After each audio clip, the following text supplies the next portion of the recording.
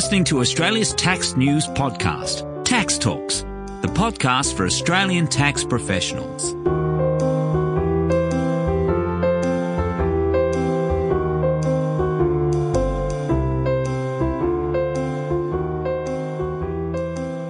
Welcome to episode 61 of Tax Talks. This is Heide Robson. Property depreciation under Division 40 and 43 can save our clients a lot of money. But the rules around capital allowances and capital work deductions can be very confusing. So I met with Beer of BMT to better understand property depreciation. My first question to Brett is how he ended up at BMT.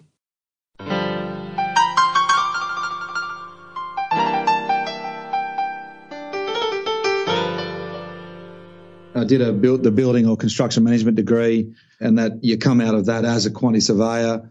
You learn about construction management and project management and acquisition of projects in whatever way. So there's a wide range of things you can kind of do out of that degree. But I ended up with BMT. So coming out of uni?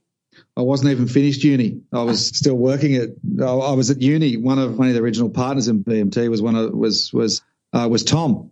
That was Brendan, Matt and Tom. Tom was one of my lecturers. Was it more just a student job to get some experience under your lab? That was my idea at the time, yes. You needed to get some experience to finish. When you finish your degree, you had to do a logbook of, I think it's about 16 weeks of experience or something like that. So I thought, that's an opportunity to do that, and the opportunity presented itself. So I thought, I'll go and get some work experience. That was in 1998. You started at BMT as a logbook project, and then how far into the journey did you realize that BMT is for you? Well, I didn't really ever treat it like a logbook job. I treated it like a job where I was learning from the start. Maybe not so much on the first day or two, but pretty soon I thought, I actually treat it like a job because it was a paid job, so I need to work properly. And then I liked what I did. I got to learn a lot and continued on to where we are today, basically. It was pretty quick, though. You joined in 1998. 2002, you became a director. 2012, managing director. And then 2015, CEO. What happened to the directors who founded the company? Did you buy them out, or are they still shareholders? I brought, about 3 years ago, so there's two other key executive management that came in as shareholders as part of a transaction that included bringing in some other private money and investors and my internal guys and bought out the two. There was Brendan and Tom left then. There was a Matt, but they bought him out in about 2001, I think it was. So they started it together. He wasn't really working here much at all. I started just after that, and then look, those guys were ready to move on, and we brought some other money and bought them out and continued along basically. And that was about 3 years ago. So BMT is a private company. Yes, private company. Myself, my internal partners, and then just some external, some private other investors that have invested into BMT. How did the idea for BMT come about? How did Brendan and Tom get together to start BMT? They actually went through uni together in the same degree that I did, 3 or 4 years earlier, and they worked together through uni. They then went and got jobs straight out of uni, and I think a lot of it, they probably, I guess they may have had some discussions about going and doing some sort of business together, I suppose. But one of them worked at a traditional quantity surveying business, which is like traditional quantity surveyors do, a lot of construction cost estimating, which a depreciation guy still does, but we don't do the things like a bill of quantities, which is basically getting a building and counting everything down to every individual brick, piece of steel in the concrete, and all those sorts of things. A detailed bill of quantities is something a quantity surveyor will do, and it's a lot of very detailed traditional type estimating. And a lot of companies that do that will probably, depreciation schedules are something that's sort of given to the cadet, done on the side a little bit. And one of those was one of the partners that thought this is something that probably we can look at doing a little bit differently, learn the tax rules around this, and combine them with the construction cost knowledge, and form BMT. That's how it happened. And Tom was still that was Brandon, and Tom was still actually lecturing at university, and Brad was going through learning. I actually don't know 100% what a quantity surveyor does. So look, a quantity surveyor is a building. It's about quantities of things in buildings. So we're a construction cost estimator, and in order to estimate a construction cost, we need to measure how much of everything there is in a building. So yes, off a set of plans, if the plans are detailed enough, we can, take off and measure the number of bricks you would need to buy. We can tell you how many metres of concrete to buy, how much carpet to buy, how much plasterboard to buy, how many lights to buy, toilets and all those sorts of things, tiles. So we can measure basically all the components of a building and come up with the quantities for those. And then after that, we mix that with obviously being able to cost that. So how much does it cost to buy all those tiles? How much does it cost to put them there?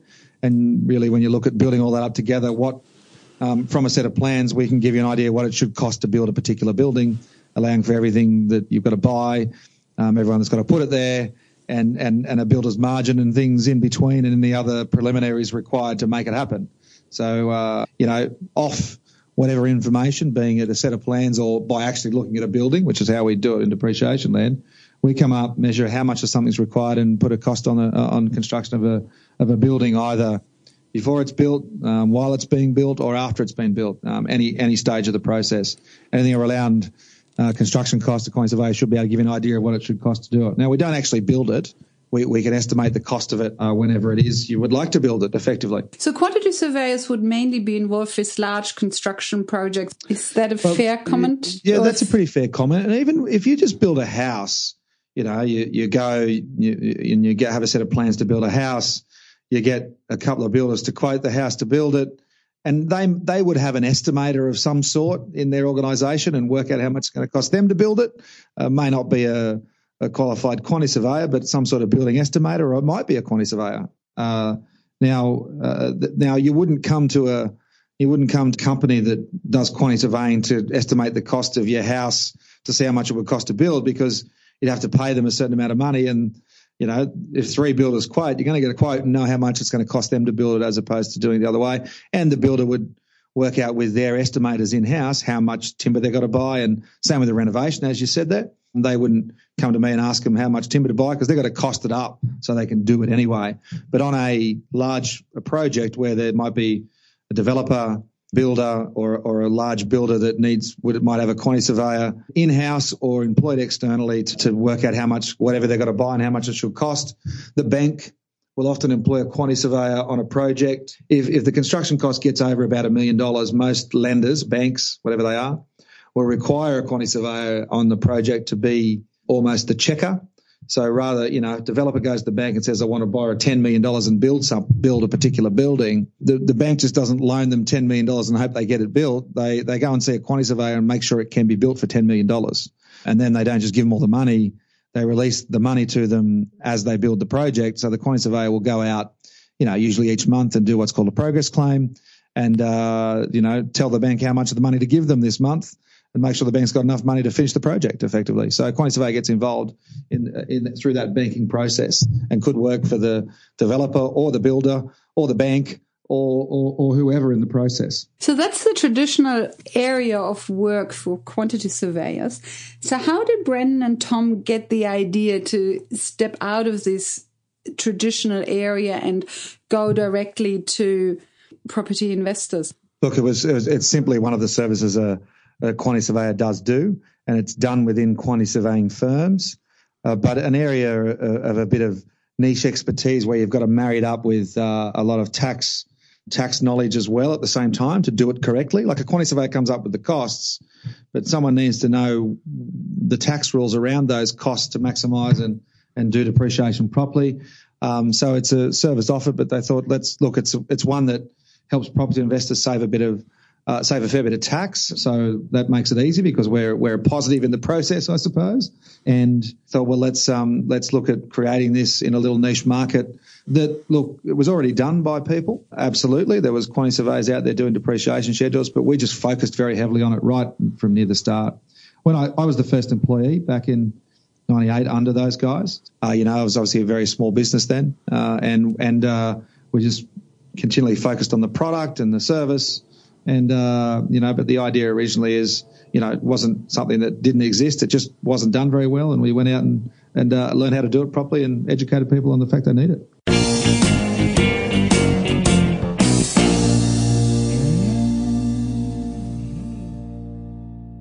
Well, I guess it started by, talking originally to an accountant and saying, look, trust us to do a depreciation schedule. We learn how to do them properly, build a system to do them with, and most of our work still now comes referred by accountants. So we kind of take away some of the risk from the accountant because we know about the construction costs, and the tax office will accept the construction costs by a quantity surveyor for the purpose of depreciation or the purpose of the building, or the claims against the building. And so that means for the accountant it's a little less risky because they don't know how to estimate construction costs. The tax office doesn't accept an estimate for construction costs by an accountant. So we've got that piece around compliance, firstly, taking a bit of risk away, and then, look, learning the rules. So we just make it easy. Make it easy by estimating. We actually go and visit the property. Like when your accountant does your tax return, they don't go out and visit your property. They just get the numbers, right? We provide some of the numbers and make it easy and take a bit of the risk away from the accountants effectively.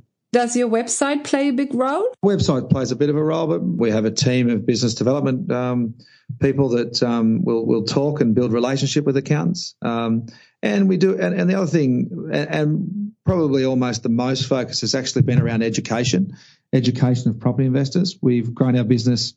We're a couple of hundred people now, and our business's growth over the years has been around actually educating people about depreciation as opposed to much else. Like, yes, we obviously market, we build relationships with people that are potential for referrers, but a big piece has always been educating investors that they should crunch numbers on properties before they buy them. And crunching those numbers includes, working out what sort of numbers, what's it going to cost you to hold this investment property. One of the numbers necessary in there is a depreciation number, which is the number we provide, and we provide people with estimates of what sort of deductions might be available for properties they're looking at, all that sort of stuff. And so between education and the marketing, et cetera, and the relationships we build amongst those people is how we've sort of got to where we are today. But in most cases, the depreciation schedules would be requested after the property has been bought, isn't it? Yeah. Look, we don't. We put a lot of work into building tools to give people an estimate of how much they might get if they buy a particular property, but they can get that from us for free. We've got an app that they can use and things like that or on our website they can work out some approximate numbers to help them. But then people take. Some people buy it straight away. Some people buy it the next time they do a tax return, a depreciation schedule. And the median time is about 10 months after settlement that we do a depreciation schedule for a client across the business. There are two different words floating around in my head, and one is property depreciation, and then one is property allowances and deductions. I'm guessing that they are the same thing, that just property depreciation is an accounting concept and capital allowances and property deductions is a tax concept. Am I on the right track there, or have I completely missed it? Look, you're on the right track, and I think there's a few different terms that sort of float around, fixtures and fittings, capital allowances, capital works. The different, Division 10D, Division 40, Division 43. And look, there's different terms relate to different things in relation to the claims that get made. They're all claims because, decline in value is another one. They're all claims that are made against a particular property. And look, the two really relevant terms are around the Division 40 and the Division 43.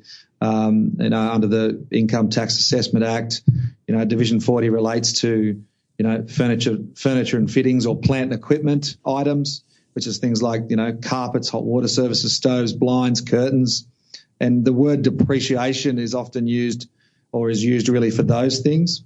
and the other claims relate to the Division 43, which is also which is really the structural components of a building more so.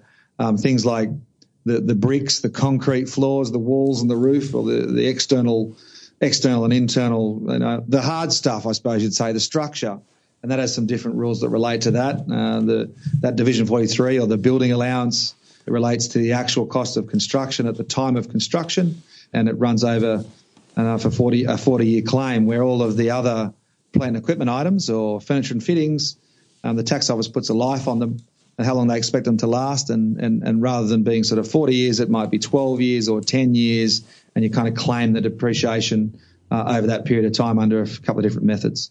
But there's lots of different terms that float around. But look, it's fairly simply those two main components that are relevant. Yeah, so it's capital allowances in Division 40 for furniture and fittings, and then capital works for building structures in Division 43. Is there an easy way to remember that capital allowance is for furniture and fittings and capital works is for building structures? Because I keep confusing the two and I keep forgetting which one is which. We probably just try to call them plant and equipment or furniture and fittings and building structures and go with Division 40 and Division 43 to unconfuse us with those words, basically. So basically just stay away from the words capital allowance and capital works because it's just so they get a bit confusing. grey. Because they are almost the same. Like the tax office, a lot of it, it does, they often confuse it. Like Division 43 used to be called Division 10D. It's just a new word name for it when they bring out. It's the same thing, exactly the same thing. That is now Division 43. Yes, and as they change legislation, they make up another new fancy term, right?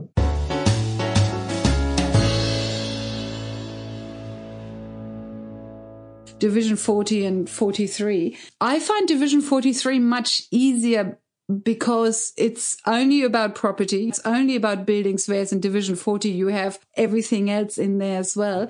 But 43 is just about buildings, and it's basically if the building has been built after 92, it's just a straight 2.5%, and that's it. Is in reality Division 43 also much easier to work out than the furniture and fittings in your work?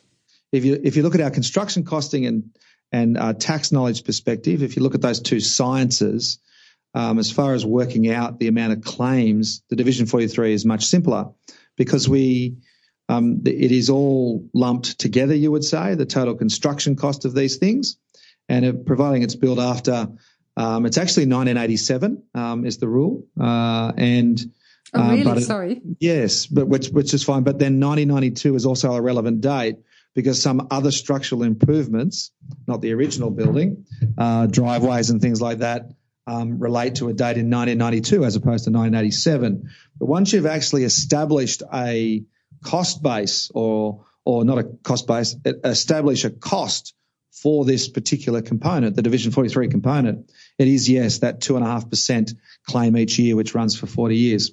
I mean, to put that simply, if you built a new house now and it cost $400,000 in structural pieces, you get 2.5% of that as a deduction each year, or $10,000 per year, and you make that claim for 40 years. If you had built the same thing 20 years ago, it just means you've only got 20 years of it left. So the workings of that are actually quite simple from a tax perspective, but it's actually more difficult than the other from a construction costing perspective, because putting a construction cost on a whole house is the expertise that a quantity surveyor has, which is we can count all the bricks for you and work out all the concrete amount and things like that. It's more difficult to come up with a construction cost for that than it is to put a value on a stove, because, a stove, you can go to Harvey Norman and see what a stove costs, right? It's not, yes. There's not as much science involved in the construction estimating or the estimating of a stove. However, the plant and equipment rules have a lot more differences, because the tax office puts out and says that a whole bunch of different plant and equipment items or Division 40 items last a different amount of time. So you have to apply a different kind of way of working it out to each of these items, as opposed to the building, you lump it all together and apply a percentage effectively.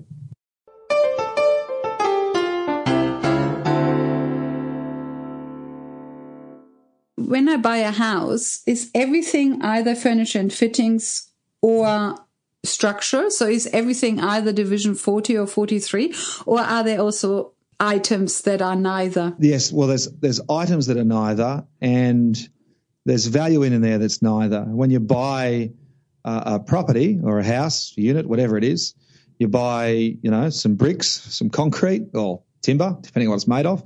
It might be whatever, and a roof and a stove, but you also buy a piece of land, and the land's not a depreciable component. Oh, yes, of course. Yeah, and some things like soft landscaping, and the trees and the plants and the things are non-depreciable. And you also, when you buy a property, there's often a developer's profit component, and that's not a depreciable component either.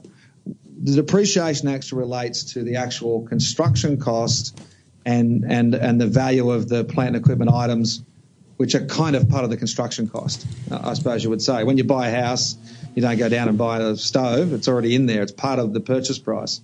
But the purchase price is made up of all those components, Division 40 components, Division 43 components, non-depreciable components such as soft landscaping, land, profit, and other things. Only the Division 40 and Division 43 are depreciable. So, if you pay $1 million for a property, there may only be $500,000 worth of things that you can claim as a deduction.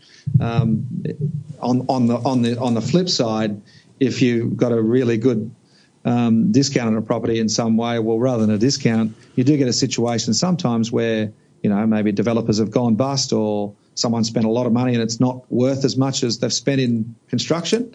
Your depreciation can actually be more than the total purchase price. That doesn't happen so often, but you do see those scenarios. If someone really overcapitalizes when they build something and the market really doesn't do well from a selling perspective, the value of the property isn't what you depreciate based on. It actually comes back to the construction costs and the items that are there. Let's say the construction cost is $1 million, but the developer went bust and you got it for $700,000. You can't then claim a depreciation of $1 million over the next 40 years, can you? Yes, you actually can. Oh, really? Because that $1 million was spent on construction, as long as it's only the qualifying things that get claimed. And look, we've done a fair bit of depreciation work on the Block, for example, the Block TV show, the apartments that they build or renovate there. They often spend a lot more. Not always, but often they've spent more on the construction of those because they do so much structural work to these buildings than what the end purchase price actually becomes. And then you can claim a deduction for more than you paid. For more than you paid, but then on the flip side, you don't claim a deduction based on what you pay. You claim a deduction based on the construction cost. The actual or estimated construction cost is the important number, not your purchase price. If you paid $700,000 for a property and a builder built it before for $1 million, you've got $1 million worth of claims there over the next 40 years. Oh, really? If it's all qualifying stuff. I learned something. I didn't think that was possible, but look, it doesn't happen all that often because generally, developers like to make sure they don't spend $1 million and sell it for $700,000. Yeah, they're not long in business if they do that. But there is definitely scenarios where that does happen. We've done depreciation schedules that way. Absolutely. Just to hone in on the fact that it's the actual construction cost, just going through a few numbers again. Let's say I pay $2 million for a house, $1 million is for the land and the soft landscaping. And then $1 million is for the actual house. The builder only spent $500,000 to build that house. Then I would only be able to depreciate $500,000 via Division 40 and 43, not the full $1 million I paid. But I can only depreciate what the builder incurred in cost, not what I incurred in cost. Yes, and it's very close to that. There's a couple of the methodology, the way things are done, that it's not quite as perfectly cut and dry in that, but we'll say yes. It's so close to yes that yes is the answer to that. The fact that the total depreciation claimed is very close to the total of what the builder actually spends, and in that scenario, it's about 500, so it's going to be about 500,000. And now let's say it's an old house, and somebody else has already been depreciating it, then I assume I can't depreciate the whole lot. I can only depreciate what's still left of the original cost. Is that right? That's correct. Now, the federal budget changes in last year have made a bit of a mess up to this answer because it's a different answer before and after. But in effect, the building allowance component is unaffected by the budget changes. And if you buy a house that's 10 years old, an easy example is, let's use an example. If you buy a house that's 10 years old and it's got 40 years of claims in this Division 43, the first 10 years that you didn't own it, you don't get to claim it. You've basically just got the rest of the 30 years left. So, this claim is the same amount each year based on the construction cost at the time of construction. So it's one number that carries on the way through, and it just means that you don't get the first 10 years, but you get the remaining 30 years. The same as if you buy a property 10 years ago, new and lived in it for 10 years. It's still depreciating, but you were using it for your principal place of residence, so you can't claim it. But if you decide to move out of that, then the Division 43 claims for the next 30 years, if you still own it and rent it out for another 30 years, you can claim. The same either way. With the plant equipment, it's... This Division 40, it used to be like this, but now it no longer is. Somewhat like that. It's not quite as... And this was part of the problem and why they made some of the changes, is that the methodology or the legislation really had a gap in the way that the second-hand value is calculated. And the Division 43 component is quite easy. If it's got a 40-year life, it's 10 years old, you've got 30 left. With a second-hand stove, well, the people would say that it was a little difficult to identify how old it is. Is it 3 years old or 5 years old? It's not actually as difficult as people think, but with some things it is a little difficult. It's hard to ascertain exactly the age of carpet, for example, without some other prior knowledge. So there's a gap in the way that was valued in transfer of ownership between a vendor and a purchaser. So an investor buys a property. We would put like a market value on these things, a second-hand market value under the appropriate methodology, but the methodology was, or the legislation was flawed in the way it calculated that. But effectively what should happen is plant equipment gets one total life, and if it's a few years old, it needs to get a lower value because it's second-hand.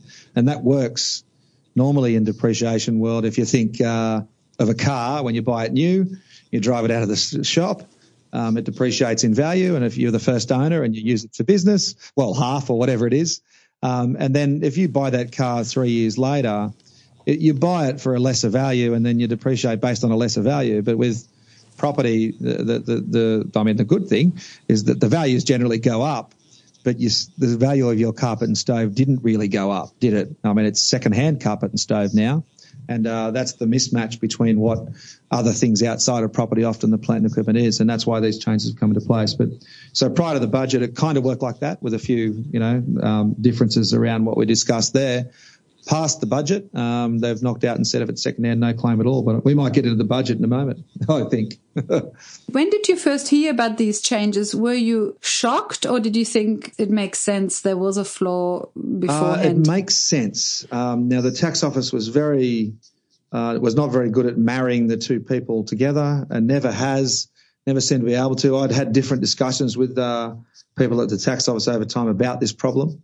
But when did I've known it's a problem. And look, we always put a second-hand market value that's lower than the original value on these items. We run under a methodology.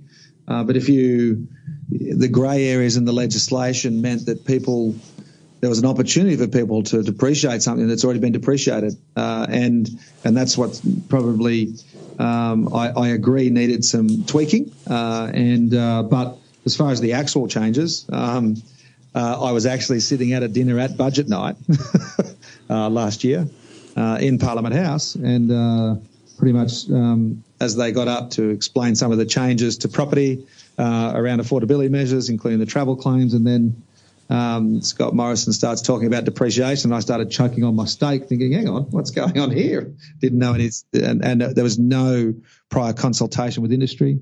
Or anything along those lines. It was just, let's make a change. People don't understand it very well, and maybe it'll stick. And it did. That's how we ended up. So there was not a lot of not a lot of pre-warning. And I had been in Canberra a fair bit in the past because I knew that, affordability, negative gearing things are on the agenda. So I've been talking to a lot of politicians in the year or so prior about, look, we do depreciation schedules. We probably do half of the market of them in the country. And so we've got a fair bit of data that can help, and let's get it right. I'm all for good legislation, and if it changes into sensible legislation, I'm industry and I'll help. But, it was still quite a shock. Did you realise straight away that it wouldn't affect you as much as I, for example, first thought? Or was your first thought a moment of panic where you thought, oh, God, our business model is going out of the window? Look, you could make it was fairly plain straight away that Division 43 is not affected. Now, and that's where most of the depreciation comes from 85% of the deductions out of a property come out of that Division 43.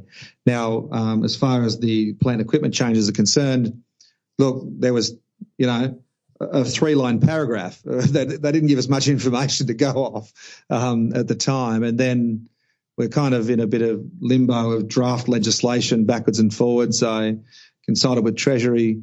We had Treasury on a hookup 2 days later to discuss this and look, different meetings with them over time and proposals back to different politicians that were involved in drafting this legislation from industry. Spent a lot of time in Canberra in that 6 months. And I think the initial thoughts on the effect of the business are, well, look, it's not great changing what we're doing. There was a lack of speed in the application of getting it through Parliament, a lack of knowledge by the people involved in it would be my opinion, having to sort of educate people within the government about, do you realise what this change is? And yes, there's a gap in this legislation. Let's help you fix it and put proposals to them on simplistic ways to make that happen. But look, it was a bit concerning straight away. But it's not. It's far from the end of the world. The thing is, at the moment, that people think that it's changed and maybe it's not worth it, and they just don't know. And so we're talking to a lot of people every day that are saying, look, well, hasn't that changed? Is there still depreciation? We're like, yeah, he's still got the whole building allowance thing. And they go, oh, okay, well, let's go ahead and get it sorted out. That even the accounting industry, I'm quite surprised. But, there's a lot of things change in a budget, and they don't necessarily get their head around every little piece of it regarded to property. And I guess they rely on us as the experts in depreciation, land and properties anyway. So a lot of discussions with accountants about the change over time. Brad, can you actually quickly explain what changed with respect to Division 40? Yeah, sure. What really, simply that we've been talking about plant and equipment, and if you are now to buy a second-hand residential property, that second-hand plant and equipment is no longer able to claim depreciation at all. So regardless of whether the stove is 1 year old or 10 years old, if you buy this property and it's not brand new, then you don't get to claim any depreciation on that stove. Unless you buy a new stove. So if you buy a new stove yourself, absolutely, it works exactly the same way. So it's about really you actually incurring the cost of the asset. If you anything you add to the property, you still get to claim depreciation on. Anything that relates to that Division 43 claim and allowances after the dates, you still get to claim. But anything second-hand from a plant and equipment perspective in a residential property has been knocked out, and there's no claims against it. And it only relates to properties that were bought on or after budget night. So anything that was bought before budget night still follows the old rules. Yes, grandfathered. Anyone, and it was 7:30 on the 9th of May as I was choking on my steak. And I have actually had the situation where I've had a client that signed their contract that afternoon, handed it over to the other side who signed it the next morning, because the contract didn't exchange until the 10th of May. They didn't get any claim for depreciation on their plant equipment. Yes, even though they signed their contract before in a New South Wales or Victorian, I think it was, property. But look, anyone who bought before that is under the same rules as the past. It's only someone who exchanged a contract after that time that is affected by the budget change. And look, there's there's obviously a few things which are not affected by the budget change, new properties and things like that. But yeah, the ones that are affected are those after. One that's probably slightly different to that is when someone lived in a property before the budget and they already owned it, and then they decided to move out and turn it into an investment property after that time on budget night, then they actually become a budget-affected property where they won't get to claim against their plant and equipment either. That's one thing in there that I don't really think is correct, really the right thing to do, because these people, there's nothing they could have done. Not really truly grandfathered, because they bought this property before that budget change, and they may have already had an intention to move out of that after living in it for a period of time and making an investment property, and they've been, I think, adversely affected wrongly by this change. Brand new properties are not affected at all. It's only second-hand properties, and then only furniture and fittings, so plant and equipment, Division 40, but not Division 43. Yes, correct. And I guess probably the question there is what's not affected, and you've got a chunk of the list there. If a developer builds a property and then decides to sell it, and it takes them up to, say, 6 months to sell it, and so if they rent a property out for up to 6 months, then the new purchaser is still able to buy that property as a new property for the purpose of depreciation, and that's providing the developer didn't claim any depreciation. It's just been held as trading stock. Then that's a situation where the new person won't be affected. If you buy a property from someone and there's been a substantial renovation done prior to the sale, so in that situation, it's like you're buying it from, it may not be an actual developer, but someone who's developed it, and develop could mean a substantial renovation. Now, a new kitchen and bathroom and a coat of paint isn't seen by this as a substantial renovation. There actually needs to be a substantial renovation, changes to walls, changes to a bunch of things in the property criteria around that. If you buy a non-residential or as in a commercial property of any type, then there's no effect to you. Oh, really? Okay, so commercial properties are completely unaffected by these changes. Completely unaffected. Properties owned in a company are unaffected, not a company and trust structure, but directly in a company are not affected. Properties owned by a super fund, not affected, but a self-managed super fund, they are affected. So there's a few situations where they're not affected, but most normal, when I say normal, most property investors like myself, like mum and dad property investors, etc. Most of the people that invest in residential property would do it in their own name or through some sort of company trust structure a lot of the time, so most second-hand residential buyers are affected. But the commercial is completely left out. Look, if they touch commercial there, they've really got to look at commercials affecting businesses, and then there's a lot of plant and equipment in the business that's not attached to all fit outs in shops and things like that. And it opens up a fair bit of other things that potentially could be affected if they try to run that across the board. So it is another one of those things, a bit of a mismatch and attacking the residential property investor a little bit. Property in a company is not affected. And also, I think you said a property in a trust is not affected. Is that right? Or did I misunderstand you? In a company is not affected, but it must be under a company type owned directly by a company, which is not normally the way people buy properties. Normally they have a company and trust structure, and then so a company and trust, because it's not then really a corporate tax entity. It's a company and trust as a structure to buy a property in, and normally the income flows from the trust and back up at the end user, at the individual, the beneficiary, yes. And therefore, if you buy through that type of structure, then you are budget affected. If the corporate trustee owns the property, then it is affected by the changes. But if a pure company owns it without a corporate trustee relationship, then it isn't affected. Yeah, so corporate tax entity is the words that I've got. But yeah, remember, I'm the quantity surveyor, not the accountant here. Yeah.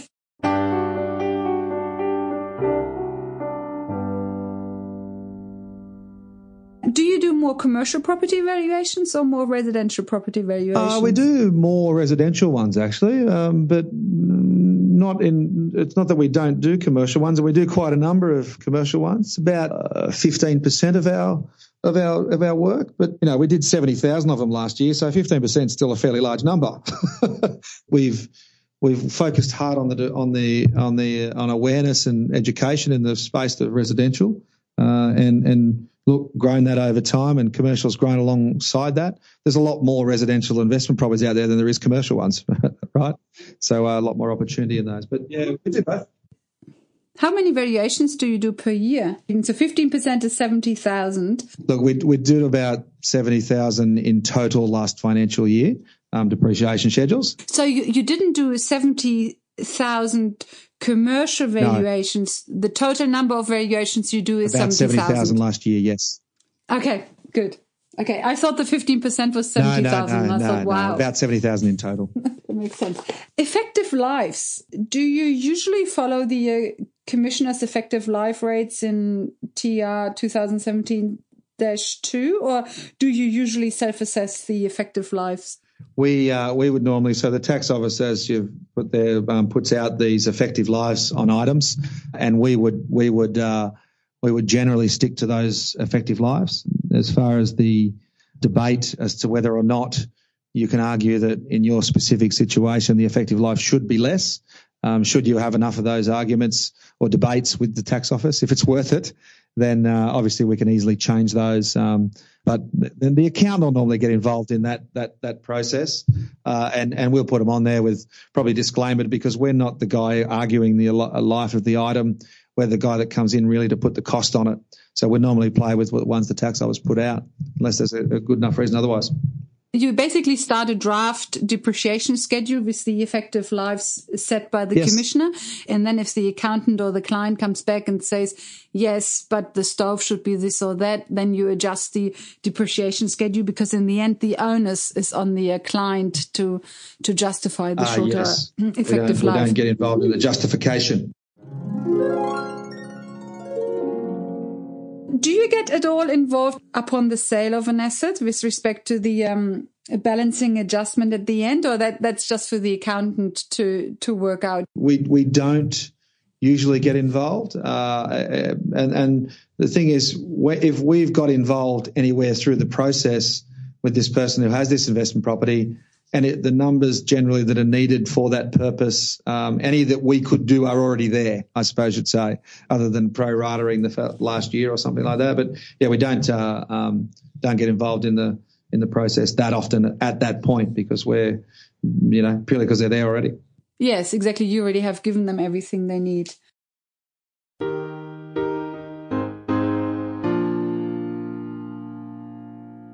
You know this rule around immediate deduction for capital assets costing less than $300? Does that come up in your depreciation schedules? Yes, we apply those rules absolutely when we do a depreciation schedule. We're there to try and maximise those deductions. So if they're able to make those claims at 100% for those items worth less than $300, we'll apply that definitely in the schedules. Unless the client doesn't wish to for some reason, if they want to spread their tax out, then we can revert back to the effective life instead. A low value pool for items that cost less than $1,000. Does this low value pool come up Absolutely, at all in your depreciation schedules? Absolutely, we apply a low cost and a low value pool. So if an item's purchased for a value of less than $1,000, then we drop it into the low value pool, and it gets claimed at 18.75% in the first financial year, regardless of how long in the year you own the asset. So there's no pro rata adjustment in that first year, and then it reverts to a 37.5% claim in diminishing value in the following years.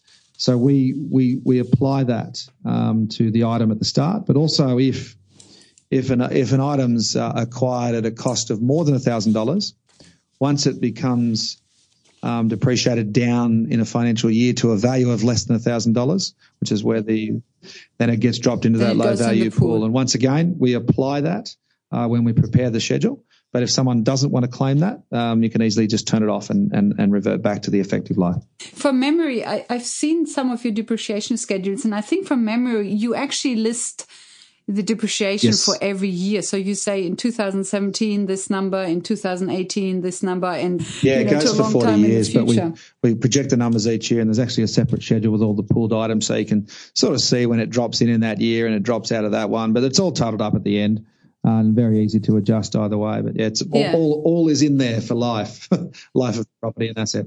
One needs to engage you once and then has all the depreciation for the next 40 years, unless, of course, one buys a new stove. And look, we've built in the last year or so an online portal where your depreciation schedule actually you can connect, you log in and you can see your depreciation schedule, which allows a live depreciation schedule, as we kind of call it. So if you actually buy a stove within the platform My BMT, you can actually enter your new stove, and you and your accountant can get the new numbers with the new stove being entered. And we built that so that, a few things. One was about a live depreciation schedule, so people can easily update them. And second, if they want to, or they can just send us the cost of the stove and we can update it like we did before. But it also allows the owner to share that depreciation schedule with their accountant at the time. And if the accountant has 50 different clients with depreciation schedules from BMT, the accountant has one login and can see them all and never has to go looking for a PDF file or anything ever again. And if the clients do update these on the way through, then they can have the new numbers and in there you can tailor a few things about whether you want the pooling on or off, and just look at the year that you want to look at and the type of things that you want to see. It also allows the client to see. It gives them some visibility to our process. Once you've ordered the schedule, depreciation schedule, we'll give you login access if you wish to have it, and you can kind of see what progress it's at if you want to. Now we send you emails and SMSs and tell you what we're doing, but if you want to log on at midnight and see whether we've been to site or not, you can effectively. And all of your depreciation schedules can stay within that platform into the future and later update as time goes on. Have you thought about integrating with some of the cloud softwares? Yes, we have. We actually definitely have the ability to do that from our end, but and we have done it with a couple, and we've got Xero working on it, I think, at their end, but they have software development time needed to make that happen, and our end can do it. But they've got to build their end to do it, because really that information should transfer easily. We have done it with a couple of them, with Handysoft. Handysoft, you get in a file format that just directly downloads into the software. And with a couple of other clients that use their own software packages, we've got API or direct access to drop our numbers straight into their systems. And so we can do it from our end. But some of the larger software companies have got a lot of software things they're doing, and you got to let them build their end of it as well. But there's some inroads happening. We got moved down the line recently by one of those. Because I think that would be terrific. That should have been done by now. Yeah, software always takes a long time to work. I can imagine the instant write-off of assets costing less than 20,000 doesn't feature as much in your depreciation schedules, because that only applies to businesses. It's not something that features in a lot of one-off residential properties, obviously, but we definitely do it on some of the commercial spaces owned by businesses, so have the facility to do that. There's in the non-residential space, there's things like other small business tax concessions that change the amount and the value of items that you can drop into low value pool or write off at 100% in the first year. And also on different, like farms had a lot of specific plant equipment that can be written off at different rates under different rules as they try to stimulate that industry. Fencing and fodder and things that come to mind, and water tanks over the last few years. And there've been a lot of changes in that legislation, but whatever legislation is in place in relation to that particular property, we will prepare it accordingly. And whether it's to be written off in 1 year, 10 years, 20 years, our schedules are prepared as per making the ability to do that. We ask as many questions of the client to make sure we treat them as the right taxpayer in preparing that depreciation schedule. But if the accountant then comes to us and says, look, they're actually one of these and they can claim this 20,000, it's easy for us to change those numbers very after the fact. Division 328, farm depreciation, etc. Your software doesn't bat an eyelid. It comes down to making sure the right people with the right expertise enter the right numbers in the right spots. The system that we do our depreciation schedules on is built by us to do depreciation schedules. So we need to have the flexibility to make sure we do the right thing, right? Any of those. And look, I had to rebuild our report. When I say my IT team had to rebuild our reports last year after that budget legislation change. But we had it out. We knew what it was going to look like and built it between when they announced it and when the legislation got put in place, and released it very soon, a few days after that, ready to go. So we depending on when you bought now in residential, you may get a slightly different looking report. The core fact is the same. We do a depreciation schedule for you, but it may look a bit different after budget than before. That's all. So use the numbers from the right place they need to. There's one thing we haven't touched yet on about Division 40, and that is the difference between diminishing and prime cost method. Which one do you usually... actually, in your depreciation schedules, I now remember, you actually list both, and then the client can decide which one. Look, yes, we list both. So, depending on what type of taxpayer you are, that might change which one you choose. That's why we give you both. Now, I mean, the differences are simple, and we might start with the prime cost because it's the simple one to understand. And it's simply under a prime cost method, the deduction is the same every year over an effective life. So it's like a straight line. It's a straight line method. And I think the simplest way to explain it is to probably use an example, and one that's really easy is carpet, because a carpet has a 10-year effective life. If you've got $10,000 worth of carpet as a value at the time, the tax office tells you that carpet in a residential property should last 10 years. You get 10% of that each year over 10 years.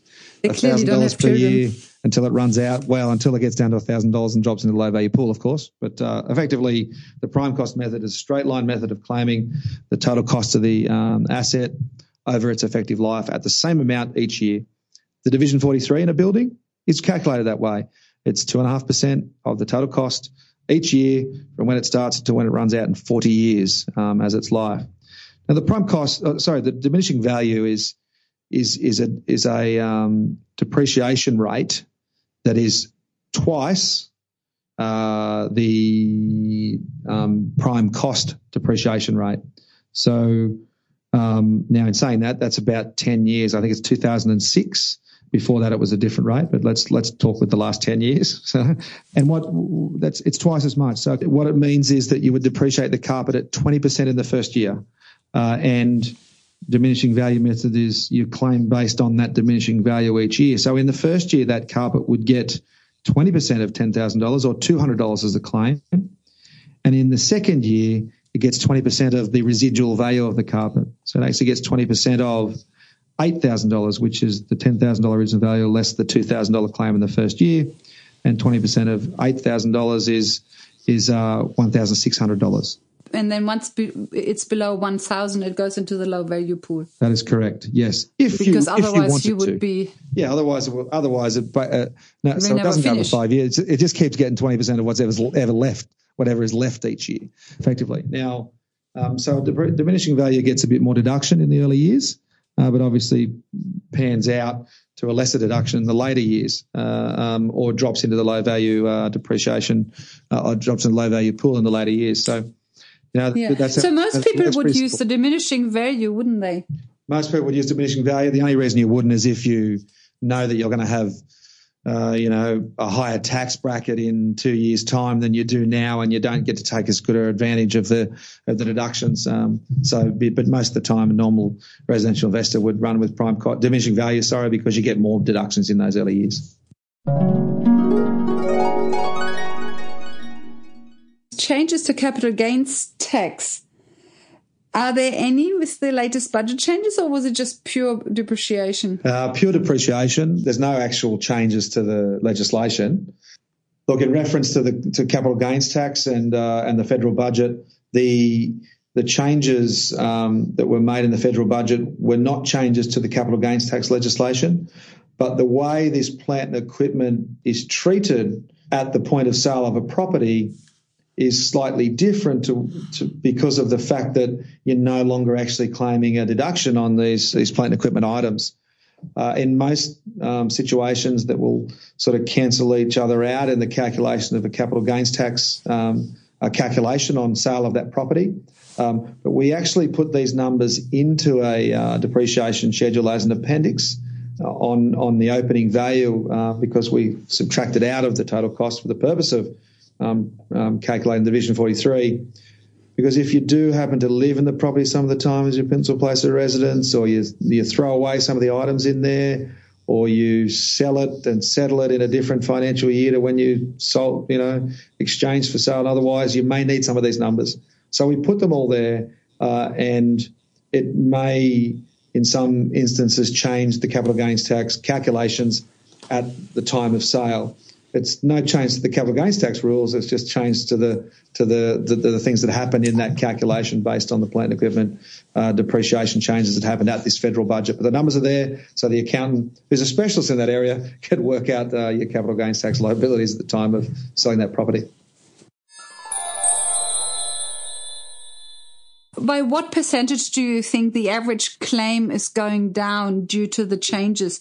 It probably would be quite a small percentage, like 5% or so?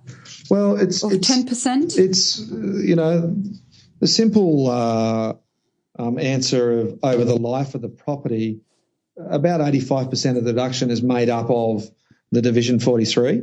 So most of the deduction is still there. So I guess it's gone down in the whole life of the property by about 15%, but it actually affects it a little more in the early stages of ownership.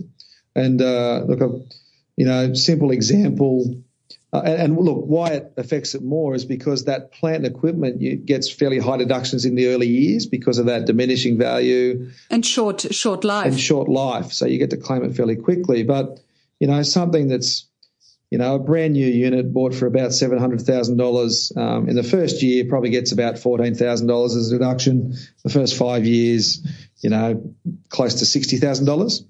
As opposed to something now after the budget that was 2 years old, purchased for the same $700,000. The first year dropped down to probably a bit over $8,000, and the first 5 years to about $41,000.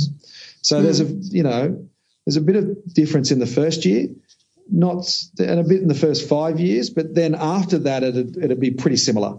Year 6 would be a bit more for the new one. But it drops off and then will come back to being that Division 43 claim for the rest of the life of the property. So a bit of effect at the start. But look, you can't get 14,000. You can get 8,000 out of the 2,000 out of the 2-year-old one. It's still 8,000, so you still go and do it, right?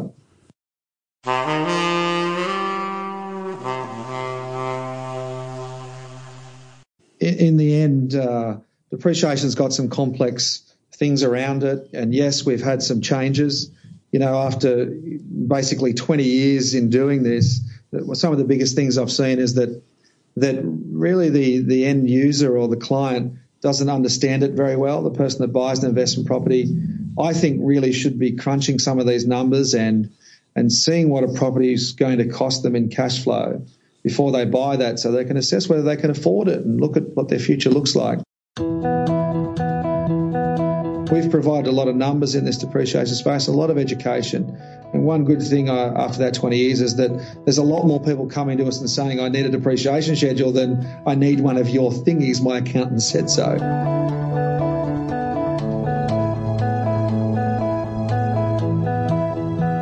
Welcome back.